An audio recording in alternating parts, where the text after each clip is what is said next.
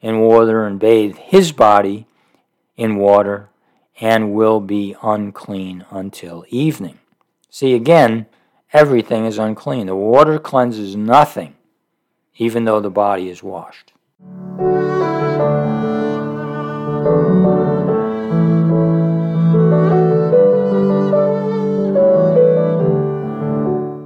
Hello, and welcome to this edition of That They Might Know, a podcast dedicated to proclaiming the gospel of Jesus Christ. I am your host, Dr. William Mazzella, and our teacher is my friend and brother in the Lord, Joe Durso. After enjoying this discussion of God's Word, if you're seeking discipleship or biblical counseling, please email us. Now for today's message. Dear Heavenly Father, I thank you for your holy word. Your word is good. It's water for a panting deer that pants for the water brook. It's truth. It's authentic. It's nothing like we find in the world. A world filled with lies and deception, and from everywhere we look, whether it's human or demonic, it's just evil so much of the time. We have moral conscience, Lord. We recognize that we are sinful people born into this race of Adam. But then, Lord, there is the truth as we see it in your word, as revealed by God for your glory, written by your hand through, to be sure, instruments which are defiled by sin, but made right by the blood of the Lamb. Lord, give us hearts to understand what's written in it, in your word today. I pray that our hearts would be open, our minds would be open to the truth and only the truth. We ask these things for your honor and glory in Jesus' name. Amen. The lesson for today and for this podcast is found in Numbers chapter 19. This is episode 69, and it's entitled The Purifying Red Heifer. The Purifying Red Heifer. Beginning in Numbers 19, 1 through 22. Then the Lord spoke to Moses and Aaron, saying, This is the statute of the law which the Lord has commanded. That's verses 1 and 2. This is the statute of the law which the Lord has commanded. You know, we live in a world where people, we boss each other around. We have bosses. We call them bosses. And we do what we have to do to get by, and everybody understands it, and there has to be someone in control. But what we're talking about here, in this lesson, isn't about man's control. This is about the Lord speaking to man, Moses and Aaron, and saying to them, this is the statute of the law which the Lord has commanded. That's Jehovah. That is the one who stood before Moses in a bush that burned and wasn't consumed. It was flames, it was fire. It should have just went up. Like it's a bush. How fast does that go up? But it just burned and burned and burned so long that Moses had to go see what it was all about. This is the I am that I am that we find about in Exodus chapter 3 and 4, the one who's without creation, the one who was never created, the one who always was. This is the eternal God making this command. With that, we should stop. Wait a minute. We have to take special notice of this. This isn't a book written by men. Men don't write books that take 1,200 years to write. First of all, they don't live that long. We all know that. 60, 70, 80 maybe years. We're done. 1,200 years to write, over 40 different men in 3 different languages. And it's all one book. It's unbelievable the way it fits together. Even what we're going to be looking over here is over 1,200 years in this span of time in which I'm going to be comparing verses. So this isn't just normal, regular book. And he goes on and says, saying, Speak to the sons of Israel that they may bring you an unblemished red heifer, in which there is no defect, and on which a yoke has never been mounted. The sons of Israel are a special people. And because they are inherently different, not because they're inherently different, but because they were separated from the rest by God's sovereign choice. Let's get that. They're special, not by their own person, any one of them, all of them put together, but by God's sovereign choice. He chose Abraham. He took him from the land of Ur, and he anointed him. He blessed him. He promised to him. Why? He came out of a land of idolatry. He separated him out. He made a choice. The remnant of the chosen people, Israel, were and are eternally separated from the majority. Those separated by birth were still damned by God's sovereign will.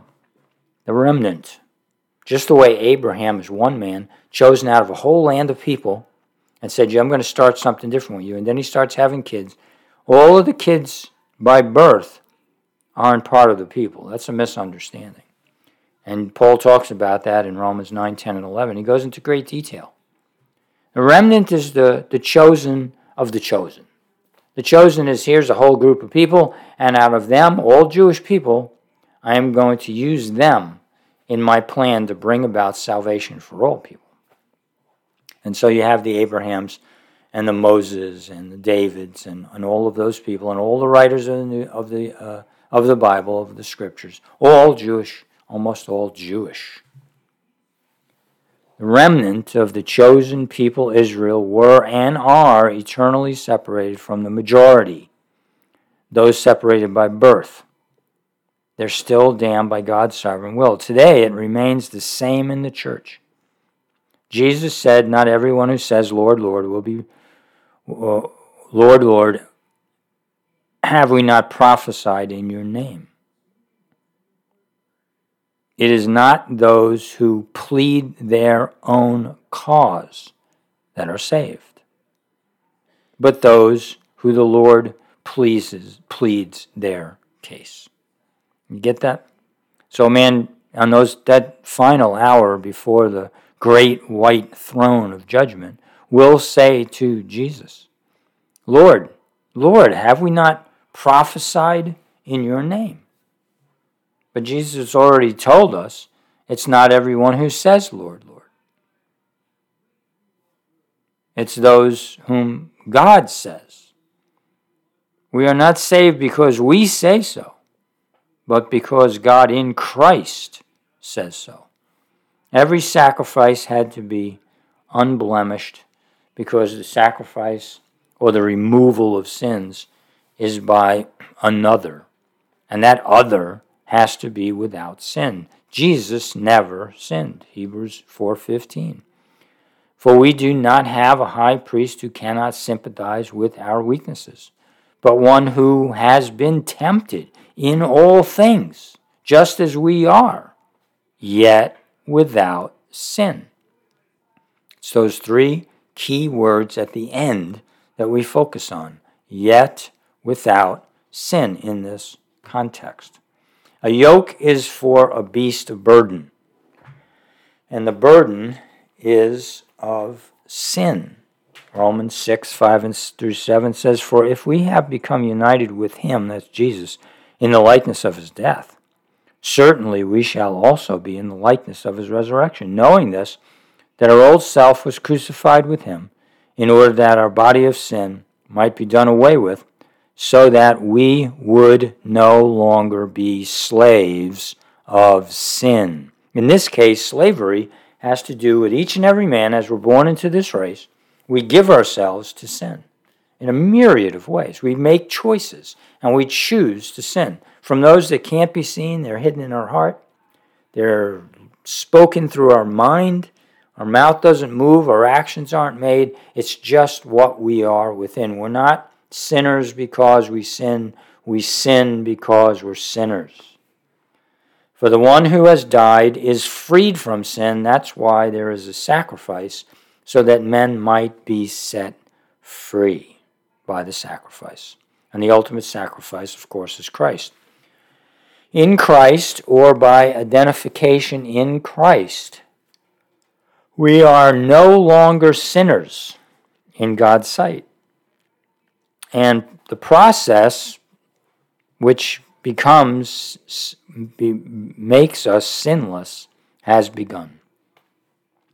When we're identified in Christ, we're no longer sinners in God's sight.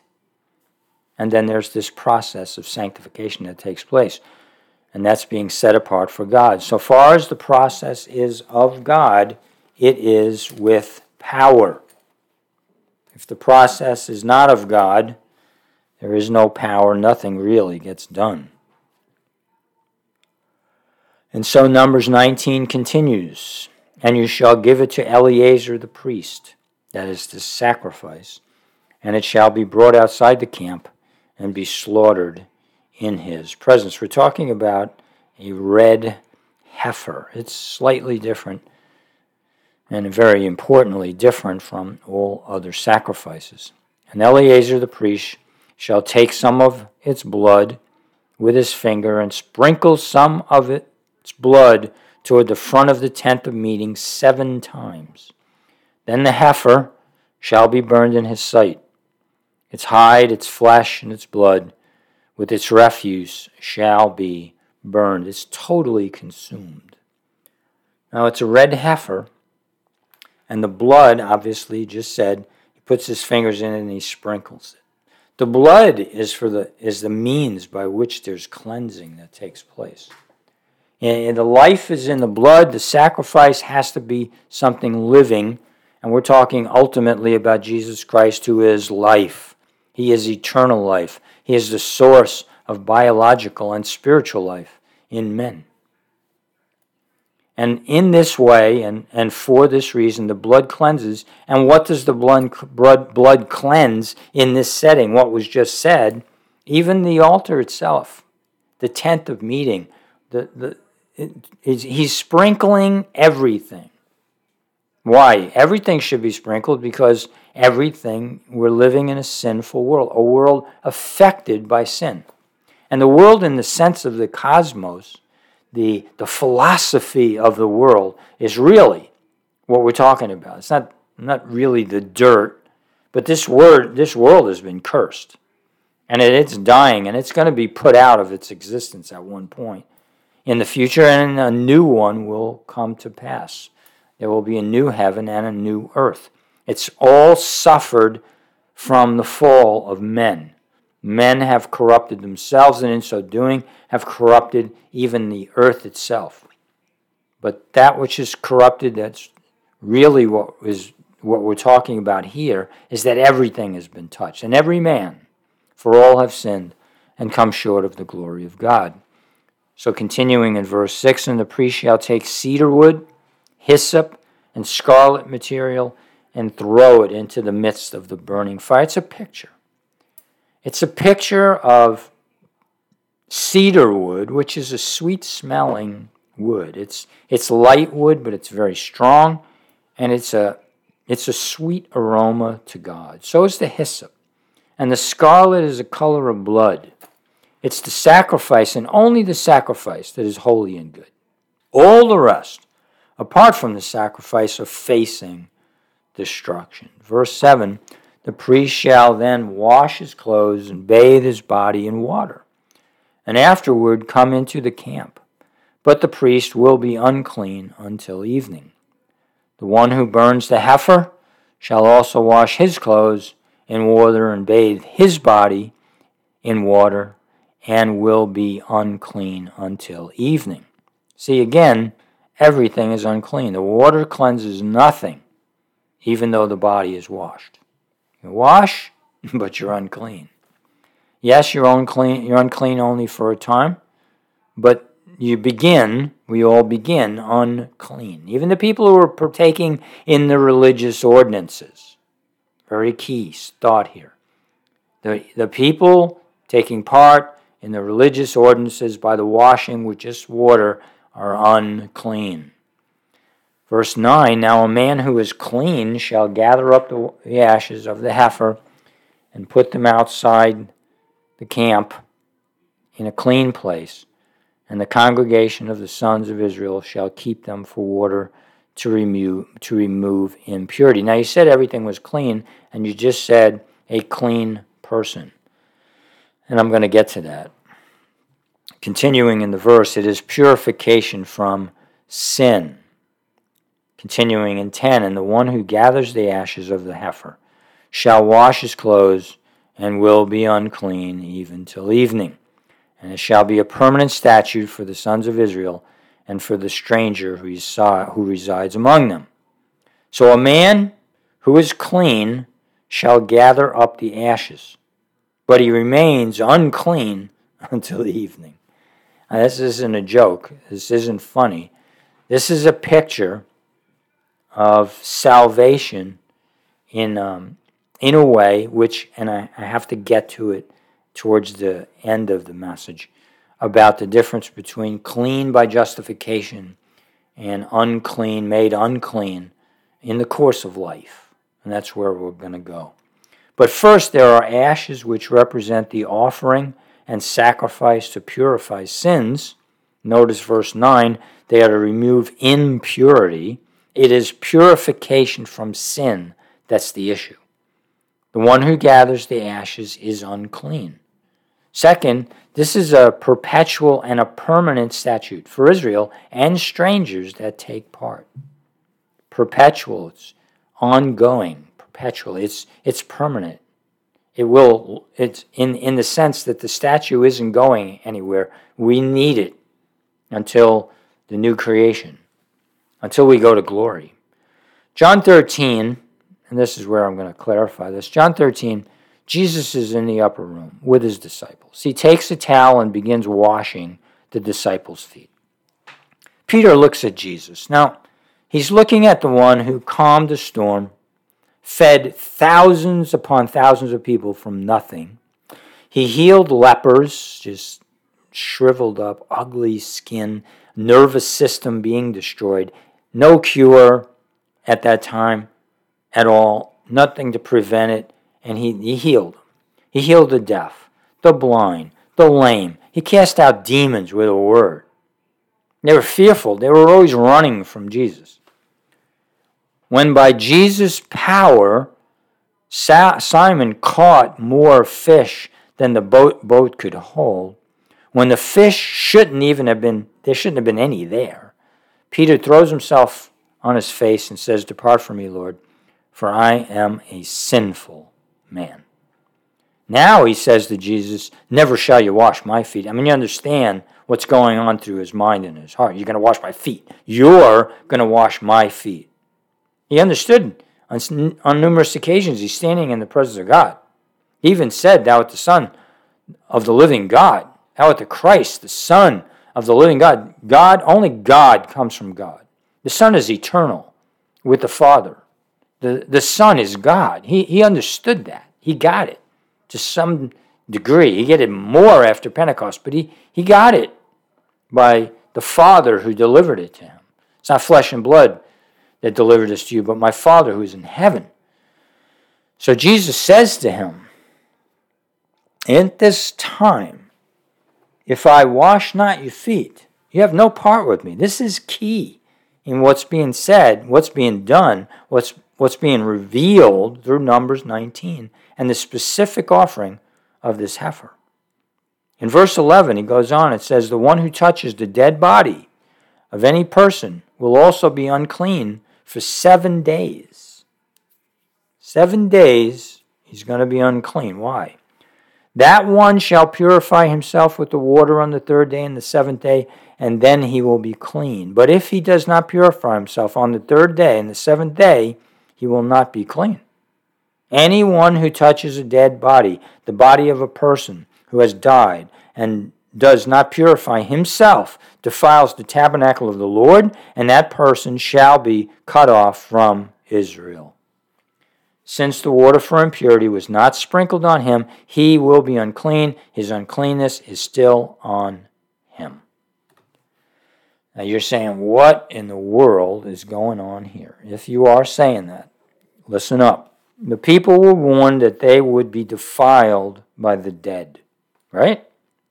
Our world is filled with only the dead. You realize that? I mean, while you were dead in your sins and trespasses, Christ, God, made you alive. Colossians chapter 1.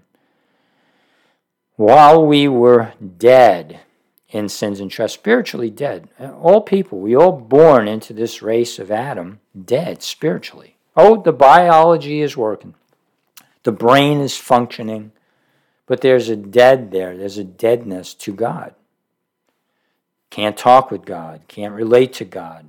Haters of God. Can't love God. Not in the way that God demands. We make false idols. We cut down trees. We form them. We come up with vast philosophies of where everything came from. We call ourselves godly, religious. Just put a name to it. Spiritual. In all these ways, we're dead men. And those who are given new life are fellowshipping, if you will, going shoulder to shoulder with the dead. The people were warned they would be defiled by the dead. Our world is filled with only the dead. Only in Christ is a person made alive. There are sacrifices to remove the sins of the people, but those sacrifices did not purify the people's consciences. They revealed the people's need for a sacrifice. They pointed to the way to Christ and not the law that only indicted and made the people guilty and irreversibly lost before the condemnation of the law. That's all the law does. 2 Corinthians 5:17 says this, "Therefore, if any man is in Christ, he is a new creation, a new creature. For the old things passed away. Behold, new things have come." Again, in Galatians 6:15, it says, "For neither is circumcision anything, nor uncircumcision," looking about ordinances, looking about decrees, but a new creation. What matters is a new creation. Hebrews 9:13 and 14, "For if the blood," and before we even say this, I want to clarify, the law was given to condemn. It wasn't given to save. The moral law, the 10 Commandments, how we should relate to one another and to God Almighty, never is done away with. It's not, it condemns us, but it's in effect even now. Ordinances have passed, which were meant to further show condemnation of Israel and to separate them from the world around them. We are talking about separation in this chapter. But Hebrews 9:13 and 14 says, "For if the blood of goats and bulls and the ashes of a heifer, sprinkling those who had been defiled, sanctify for the cleansing of the flesh," for the cleansing of the flesh. It wasn't something that really did what we understand the blood of Christ to do. It was a picture. It was meant to cause people to look to a sacrifice beyond themselves, that they couldn't earn their way to heaven, that they needed an offering. Verse 14, a beautiful verse in the Bible, it says, "How much more will the blood of Christ, who through the eternal Spirit offered himself without blemish to God," without sin, without any defilement of any kind. We're talking about Christ now. He offered himself. And so how much more will the blood of Christ, who through the eternal Spirit, not priests who passed away, offered himself without blemish to God, cleanse your conscience from dead works to serve the living God. What sets this offering in Numbers chapter 19 of the red heifer apart from the others is it's meant to deal with the conscience. And it's a perpetual statute, meaning it's always there. Every day, every minute of every day, it's there. And it's there to cleanse away the conscience so those who have been created anew can walk in nearness to God. Peter would have no part with Christ if Jesus did not wash his feet. In 14 of Numbers 19, it says, "For this is the law when a person dies in a tent. Everyone who comes into the tent and everyone who is in the tent will be unclean for 7 days. And every open container which has no cover tied down on it will be unclean." Everything's being defiled by the dead of the spiritually dead, the death of the spiritually dead. Also, anyone who is in the open field touches one who has been killed with a sword, or one who has died naturally, or touches a human bone or a grave, will be unclean for 7 days. It's a picture of the grave. It's a picture of death. When men don't get it, they don't understand. They're religious from the get-go. They just make for themselves gods in their own image, when the Bible teaches us that we were meant to be understood as made in his image. "Then for the unclean person, they shall take the ashes of the burnt purification from sin, and running water shall be added to them in a container. And a clean person shall take hyssop." So it's the same pattern here. Only see, the ashes that are burned, multitude of ashes, put in a safe place, contained, where they can't blow away, where they can't be taken away. And so therefore the water, a few ashes put in, you could use gallons and gallons and gallons and containers of water for the purification of people. And there's this extent by which the blood of Christ is you're looking in that way in a very limited fashion, but the blood of Christ is an eternal spirit, and it goes on forever.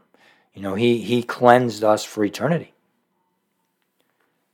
And so a clean person shall take hyssop and dip it in the water and sprinkle it in the tent. It's like kind of a branch in which the water you're dipping it in the water, and then you swat the branch, and it just flies over everything, and it's cleansing what it touches. On all the furnishings, on the persons who are there, and on the one who touched the bone, or the one who was killed, or the one who died naturally, or the grave. Then the clean person shall sprinkle on the unclean on the 3rd day and on the 7th day, and on the 7th day he shall purify him. And he shall wash his clothes and bathe himself in the water, and will be clean by evening. The law condemns, and only the sacrifice of Christ pardons. Then there is the foot washing, intended for the conscience only, for those who take place in the first sacrifice for sins. The community of the saints is one of sanctifying purity that can only take place among people who allow themselves to be held accountable, who confess their sins to themselves on a daily basis, if not hourly, remembering that many sins are more temptations and not sins, unless the person continues headlong into the sin. So why am I saying that? Because a person's conscience can be defiled because he believes himself to have sinned. In the eyes of God, God is the one who really understands the difference between sin and temptation. He understands when we cross the line. He understands these things. We, in prayer, in seeking God in the Word, in humility and humbling ourselves before God, we can be granted through the Holy Spirit, those of us who are a new creation, to understand more of what is what. But it is always best for the saint, to seek the cleansing water of the blood of Christ for a clear conscience, to know that he can return again into the presence of God, and he can go on in the Spirit, in the power of being filled again anew by the Holy Spirit, having his sins and most importantly, the guilt of his conscience cleansed away. For this reason, John writes the first chapter of his letter. And he begins by a view of Jesus, of course. What was from the beginning, what we have heard, what we have seen with our eyes, what we have looked at and touched with our hands, concerning the word of life. and the life was manifested, and we have seen and testify and proclaim to you the eternal life, which was with the Father and was revealed to us. What we have seen and heard we proclaim to you also, so that you too may have fellowship with us. And indeed, our fellowship is with the Father and with His Son, Jesus Christ. These things we write so that our joy may be made complete. You know, he's talking words. He's using words, right? And he's painting a picture. And in the Gospels, of course, in the Gospel of John, he wrote the details of the history of the Christ when he was on earth and he was dealing with men and he was preaching to men and he was healing men and he was revealing himself to men. And in those words, when we place our faith in those words, that faith is made real. It's made authentic. And it's made that way by God. It's not something we do. It's not something we accomplish. We can't create faith any more than we can create life or bread or anything from nothing. It's something given by God. And so he shows us Jesus. And then he says, the joy of which John writes is the joy of knowing Jesus. Knowing is not the knowing about Jesus only, but of coming to know him intimately, personally, as closest friends. I know about George Washington. I don't know George, never saw him, never heard him speak. But Jesus becomes alive in the hearts of people who come to know him personally. We come to know Jesus as coming to know a person who first saved us, saved our lives, first saved us, the lives of an enemy, which we all were. Romans 5 6 through 8. For while we were still helpless, at the right time, Christ died for the ungodly. For one will hardly die for a righteous man, though perhaps for the good man someone would dare even to die. But God demonstrates his own love toward us, in that while we were yet sinners, Christ died for us. While we were haters of God, while we were removed from him in our minds and our hearts, dead in our souls, Christ died for us 2,000 years now before any of us could receive Jesus personally. John goes from writing about the Savior or Messiah to writing about the message. Verse 5. This is the message we have heard from him and announced to you, that God is light, and in him there is no darkness at all. If we say that we have fellowship with him, and yet walk in the darkness, we lie and do not practice the truth. But if we walk in the light as he himself is in the light, we have fellowship with one another, and the blood of Jesus, get this, goes on cleansing us from all sin. If we say we have no sin, we are deceiving ourselves, and the truth is not in us. If we confess our sins, he's faithful and righteous to forgive us our sins and to cleanse us from all unrighteousness. If we say we have not sinned, we make him a liar, and his word is not in us. You see the cleansing that's taking place? The forgiveness really is the forgiveness in our own hearts and minds that we are forgiven again. Not that we were not ever not forgiven. When all those sins were placed on the cross, on Jesus, on the cross, they were all forgiven in Christ. Make no mistake about that. But we can lose that in our hearts. We definitely can lose it in our conscience. And so there's this need for this ongoing confession of sin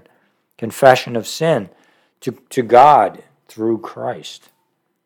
And so we need to walk in the light. And the light is that which reveals, and it reveals sin. And we need to continue to see sin for what it is. The hardening of the church, the hardening of men's hearts, which we are warned against so harshly in Hebrews chapter 3, where we are told, today if you hear his voice, do not harden your hearts, as they did when they provoked me in the wilderness, Israel. That people, that not the remnant, the majority of the people provoking God and becoming harder and harder and harder and they never entered the promised land. How many people sit in the pews week after week and they just, under the teaching of the gospel, their hearts just get harder and harder and harder until they'll never be changed. Such warnings in the book of Hebrews that set that aside, that tell us and warn us about that. Do not harden your heart. And then the promises, if we confess our sins, he is faithful and righteous to forgive us our sins and to cleanse us from all unrighteousness. He speaks not about the removal of sin here, which was done on the cross of Christ and realized by us when we placed our faith in Christ alone for our salvation. But rather, in his first chapter is speaking about the purification of our guilty conscience. As the Christian brushes up against the dead without judgment, he becomes defiled by the love of this world that is passing away, without any regard for the sacrifice of God's Son. And so it is with the world. We congratulate ourselves every time we turn around. What a great job you did, in that movie. Your acting was great. We build monuments to soldiers, and God bless people who stand up for what's right and die for what's right. But when you die for what's right and you do not live it for God, it's like a clinging symbol. It profits nothing, according to 1 Corinthians chapter 13, 1, 2, and 3. If I have not Christ, if I have not love, I've accomplished nothing. No, the message is that God is the only one who can cleanse our consciences from dead works. And believe me, works, there are three types of works. There's evil works, which is anything against God and his law. There are good works, which are done by the redeemed, by the blood, by those who are a new creation in Christ, those who repent of sin, turn away from sin through the blood of the eternal sacrifice that Christ made on the cross, and are raised from the dead in newness of life. Those are good. And then there's dead. And they can be religious. They can be helping people across the street. They can be anything and everything that's good without God. John concludes his thoughts about purification by leaving no room for misunderstanding. John gives no Christian permission to sin. We use the water of purification, which makes us clean, by reason of the ashes that follow the destruction of the offering. Christ having risen from the dead, we are to sin no more. Hear that? We are to sin no more. We need a clear conscience, as we read about in Hebrews 9, 13, and 14. How much more will the blood of God, Christ, who through the eternal Spirit offered himself without blemish to God, cleanse your conscience from dead works to serve the living God. Without this cleansing work, we become separated from God by our own guilt. We feel defiled, and as if we betrayed the one who died for us. We feel guilty, as if we had betrayed the one who died for us. But as the ashes of the blood heifer symbolized, even so, the blood of Christ is the authentic sacrifice, and it washes our conscience clean. You're cleansed beneath the blood. And without this blood cleansing work, we become separated from God by our own guilt, but with it, with the blood, we are continually, permanently being cleansed, so that we will not sin. So he goes on in chapter 2, verses 1 and 2, my little children, I'm writing these things. Here's the reason. I'm writing these things to you so that you may not sin. And if anyone sins, we have an advocate with the Father, Jesus Christ the righteous. Cleanse it again, and he himself is the propitiation for our sins, and not for ours only, but also for those of the whole world. There is enough serious spiritual content in Romans, the book of Romans, 1 through 8, predominantly, well, all of it, taken as a whole, if rightly understood, excuse me, and it's not often rightly understood, but when rightly understood, particularly 5 through 8, when it's rightly understood, there is so much power when combined with the Holy Spirit of God that is released in our humility when we confess our sin to actually enable us to live a holy life. I think most people today in the church don't believe that for a minute. I think what they believe is we're just sinners saved, and we just go on sinning, and we just sin. And we do, and you certainly will, unless that faith that's placed in the forgiveness of Christ for justification. Oh, now we're good, we can go. If it's placed in Christ in the right way, with the right weapons of our warfare, then it can also be true for our sanctification. And believe me, it is meant to be that way. If we do not live this kind of a life within a fellowship of believers who are committed and who covenant together, then there is no place for authentic and sincere fellowship in Jesus Christ. But the person, and this is how we conclude Numbers 19, with these three verses, 20 through 22. But the person who is unclean and does not purify himself, that person shall be cut off from the midst of the assembly, because he has defiled the sanctuary of the Lord. The water for impurity has not been sprinkled on him, so he is unclean. So it shall be a permanent statute for them. And the one who sprinkles the water for impurity shall wash his clothes, and the one who touches the water for impurity will be unclean until evening. Furthermore, anything that the unclean person touches will be unclean, and the person who touches it will be unclean until evening. The picture here is like leaven.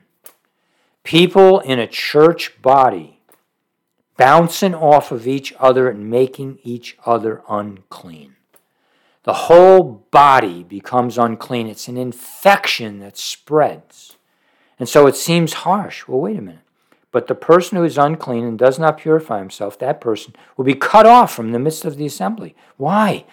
You want to make everybody unclean? You want to defile everybody's conscience? You want to separate everybody from God so that no one is able to live a godly life because they're being defiled and they're defiling the sanctuary of the Lord and they're defiling one another. You want to know why the church is in the state it is today? Because people do not heed the word of God. They just make it say what they believe it to say, what they want it to say, or maybe even what they don't want it to say, under the guiles of the devil. But it doesn't matter in the end, because in the end, if we're defiling the sanctuary of the Lord, and that's what matters, it's the sanctuary of the Lord. It's not our sanctuary. We don't have the right to live however we decide. We are brought into a covenant relationship with the living God, and we are responsible to live under that covenant. It remains the same today, whether it's Numbers 19, or it's 1 John, or it's John 13, or it's Hebrews 9, wherever the passage is, and they're all over the New Testament. It remains the same from the old to the new. We cannot cleanse away the guilt of sin, compromise with the world, and sins of the mind and the heart that we may even hide from ourselves. The ashes are there for our cleansing. If you are a Christian, let me ask you this. Look, if you're a Christian, are you taking advantage of the picture of the ashes of a heifer? Are you taking advantage of them? Are you taking advantage of them so that you don't defile the whole assembly of God? Are you walking in the blood? You know, it's one thing to be discerning, and we desperately need today to be discerning about these things and who we are in the church. But there is a line to cross between discernment and a critical spirit. And the critical spirit can be seen very clearly in the divisions that there are in the church and the permission that we give each other to be separate. Not only are we meant to be one in the essentials, we are meant to be one in the secondary issues. Now that might seem hard, and I talk about this in my last podcast. But look, with this possibility of cleansing over and over, being cleansed, and thereby walking in the Spirit and walking obediently to Christ, so that the cleansing is more of temptation than it is of sin. When we get there and we do not defile one another, then we're going to hear, "Well done, good and faithful servant." We don't hear, "Well done, good and faithful servant," at the judgment automatically. I hope you realize that. I hope you're very familiar with 1 Corinthians chapter 3 that makes it very clear that there will be judgment, a bema seat of Christ, the handing out of rewards, but it's also gold, silver, precious stone that go through the fire, and the wood, the hay, and the stubble that don't go through the fire. And we will suffer loss. We'll be saved. We will hear, "Well done, good and faithful servant," or else you don't get in. If you don't hear some, "Well done, good and faithful servant," but we may not hear as much as we think we will. And that's what this message is about.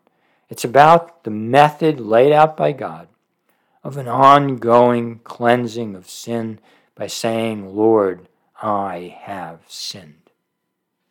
And then going on to sin not. Dear Heavenly Father, I pray, Lord, for the church in general, the universal church around the world, wherever the person might be, in the North Pole, in Antarctica, in the East, in the Middle East, in Europe, in Africa, in Australia, South America, North America, all around the globe, every part. I pray, dear Heavenly Father, from north to south, to east to west, the islands, wherever people might be. I ask, Lord, as they sit under the gospel, if they sit under the gospel, I pray that it would bring a renewed spirit, a new creation, and that all of those people who are a new creation in Christ would walk in the cleansing of the blood of Christ. That they would not defile the church, that we would become one, and that we would be the witness that we're meant to be. That Jesus Christ is indeed the Son of God, and that He came to die to save men from their sins. I know, Lord, that many, many churches, and I hear it almost daily now from the people to whom I minister, of the hypocrisy in the church, and how many are offended by it, and how many won't look at a church for that reason. Lord, save us. Save us, the church, from this ghastly, ugly, sinful separation that invades us and prevails. Lord, put it to an end. Bring revival. Send your Holy Spirit. And allow us, Lord, to die to self and to live faithfully to God, to you. I ask these things in your holy and precious name, in the precious and holy name of the Lord Jesus Christ. I pray all these things. Amen.